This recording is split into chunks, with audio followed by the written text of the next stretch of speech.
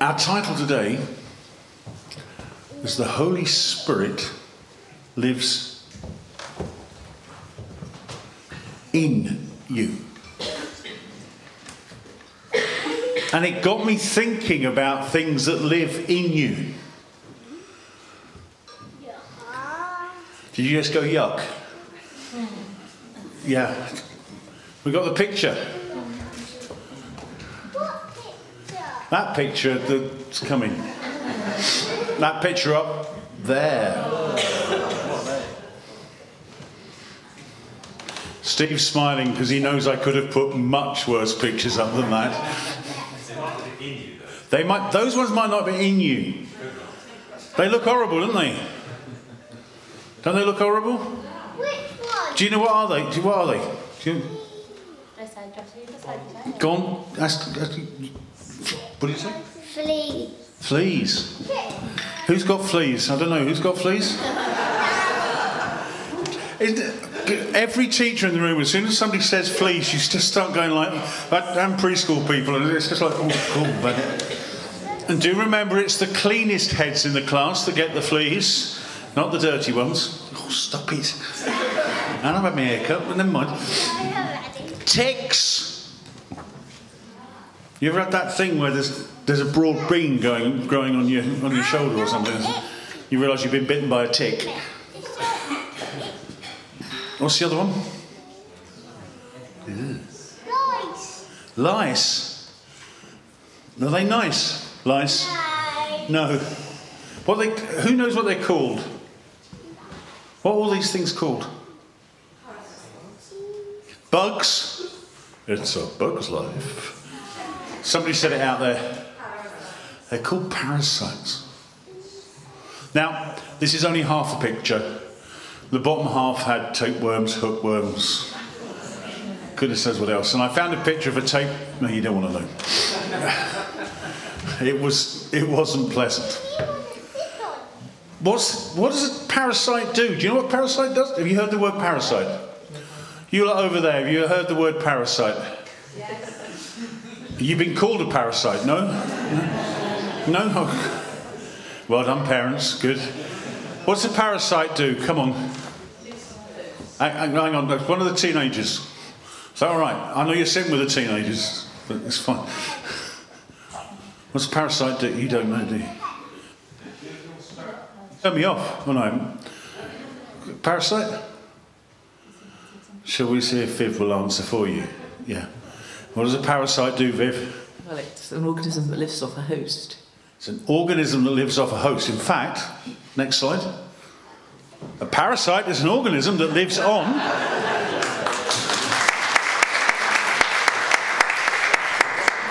Anybody who thinks she was a doctor or something. Anyway. Or in a host, and here's the next bit, gets its food from or at the expense of. Ugh. Basically, if animals get parasites or we get parasites, it needs treating. It's not nice, is it? Parasite. A parasite doesn't come to give you life, does it? What does a parasite do? It takes life. Could somebody be my mic stand? That's an interesting question. That's the right answer, David. Well done. David just got asked whether he was a parasite. Just ask the rest of the department. We'll find out. Okay. Right. So what a parasite does...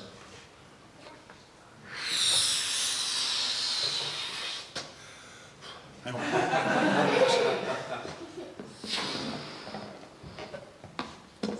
Do you want to come, Esther, as well? Okay, what a parasite does is it puts stuff into you.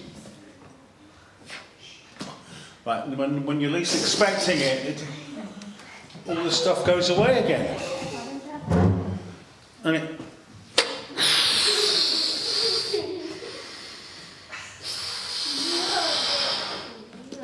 See, see, it puts stuff into you, and then suddenly, where did that go?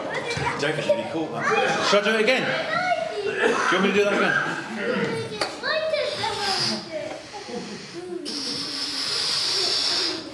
Shut the speaker up for 2 minutes. You've got to take it quickly, otherwise you're in trouble. Hey, that went a long way. The other one. I've got. You can keep those two, they're covered in my give us those. I'll give you some clean ones. Yay! Do you know what the Holy Spirit does when He comes and lives in you? Thanks. Yes, I know. You talking about me or? There you go. You know what the Holy Spirit does? When He comes and lives in you, He breathes into you. Notice I said He. The Holy Spirit is a He.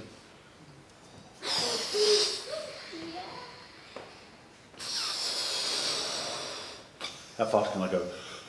You're trying to get balloons in the middle of Amersham around Halloween that aren't covered in stuff you don't want them to be covered in. It's quite difficult. What the Holy Spirit does... Hang on, hold up. What the Holy Spirit does is, of course, He seals us. You know that phrase? He doesn't just fill us. He... Oh, bloody. Don't drop it now, Laurie. You any good at this? You need people with little fingers, don't you?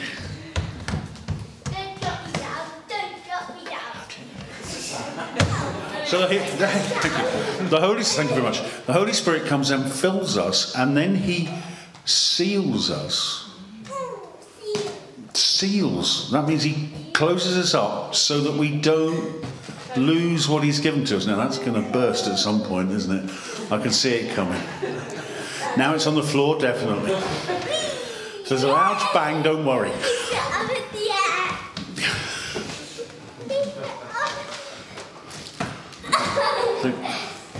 There you go. If you want to blow another one up so it's fair. Could you blow? Does Harry want one? Yeah, David. Could you blow one up for Harry for me? The verse that we've got for today says this.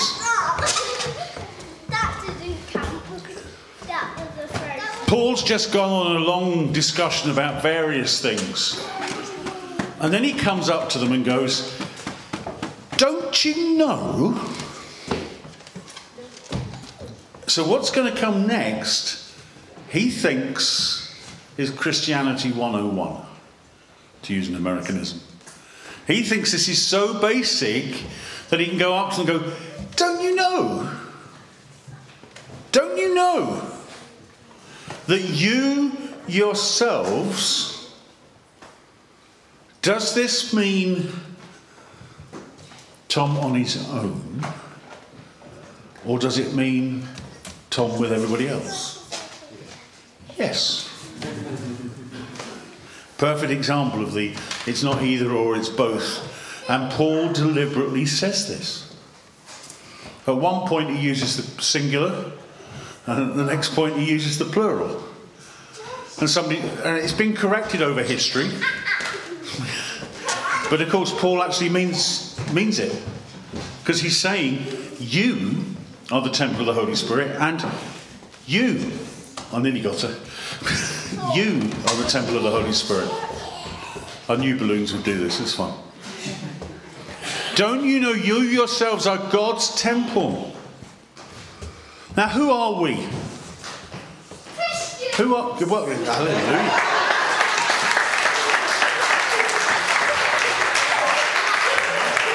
Well done. That's brilliant.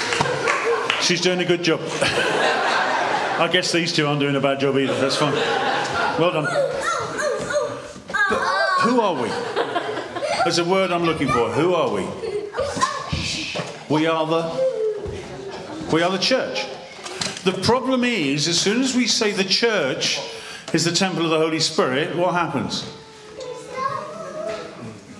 It becomes the building, doesn't it? That's not what Paul means.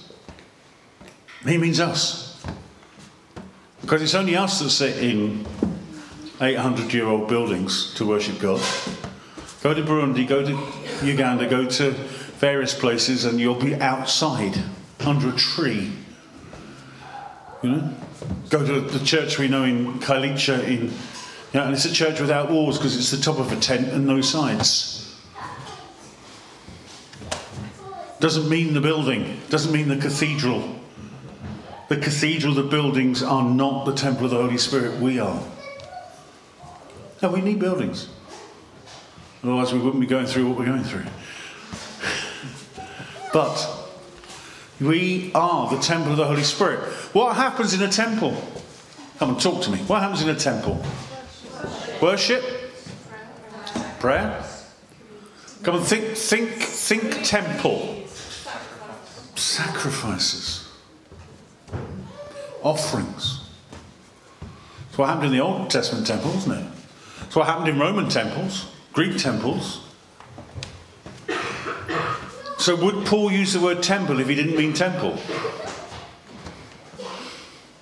So we are the place of sacrifice, offering, worship. And I don't mean sacrifice. Some theology says this is the sacrifice we offer. Actually, I thought Paul said in Romans 12 that we offer our bodies as a living sacrifice. That's the temple sacrifice I understand. The sacrifice has been offered once and for all in Jesus. So this helps us to remember that ultimate sacrifice. I'm pointing at the communion table now. This helps us to remember that ultimate sacrifice, but we are the ongoing sacrifice. Not that our sacrifice saves us, but we're part of that working out of the reality. And the Holy Spirit dwells in us. Not to take from us, not like a tapeworm, not like a parasite. Does anybody know the Greek word? I'm not expecting the kids to know this, don't panic. Anybody know the Greek word for Holy Spirit? It's not parasite, it's paraclete. Thank you, Toby. It's paraclete. The comforter. The one who comes alongside. Well, if he comes alongside, how comes he dwells in us? So does the Holy Spirit dwell in us, or does he come alongside? Yes. It's one of those again. Yes. It's one of those. All the promises are maybe and possibly in Christ, aren't they? No, they are yes and amen. And amen just means let it be. If we could get hold of the idea that the Holy Spirit, the person of the Holy Spirit, the third person of the Trinity, who is the same as Jesus, is it the Holy Spirit or is it the Spirit of Jesus? Yes. Who sends the Holy Spirit to us? Is it Jesus or the Father? Yes. Because clearly Jesus says he's going to send the Holy Spirit, and then he tells us the Father's going to send the Holy Spirit as well. He's contradicting himself. No, he's not. Because he, the Father and the Son and the Spirit are one. So if the Spirit dwells in you, who else dwells in you? Jesus. And who else dwells in you? Father. So can we love as the Father does? Can we serve as Jesus did? Can we sacrifice as Jesus did? Can we do miracles as Jesus did? Can we do the things that the power of the Holy... Yes. Have we got it? Have we got it? Most of you are like me. We've mainly got it here. Mainly got it here. Those of you not looking up, I'm pointing at my head. Sometimes we get it in the practice, but the more we can go from head to heart to do, the more we manifest the truth that we are the temple of the Holy Spirit. When you think of the temple of the Holy Spirit, please don't think about lice or tapeworms or balloons. Oh, that's not quite so bad. How you go on being filled with the Holy Spirit with a balloon, I've decided the analogy's lost it a bit there, but no. Say that again. It's like a hot air balloon, so you keep blowing it up. Yeah. If you go in a hot air balloon, it's open underneath, isn't it? And the heat goes up and the air keeps rising. It's like fire, like the Holy Spirit, and wind, like the Holy Spirit. Just make sure there's no water around. So. You are the temple of the Holy Spirit. You are the wonderful temple of the Holy Spirit. Go on, turn to the person next to you and say, you are the temple of the Holy Spirit. The temple of the Holy Spirit. Now the person behind you.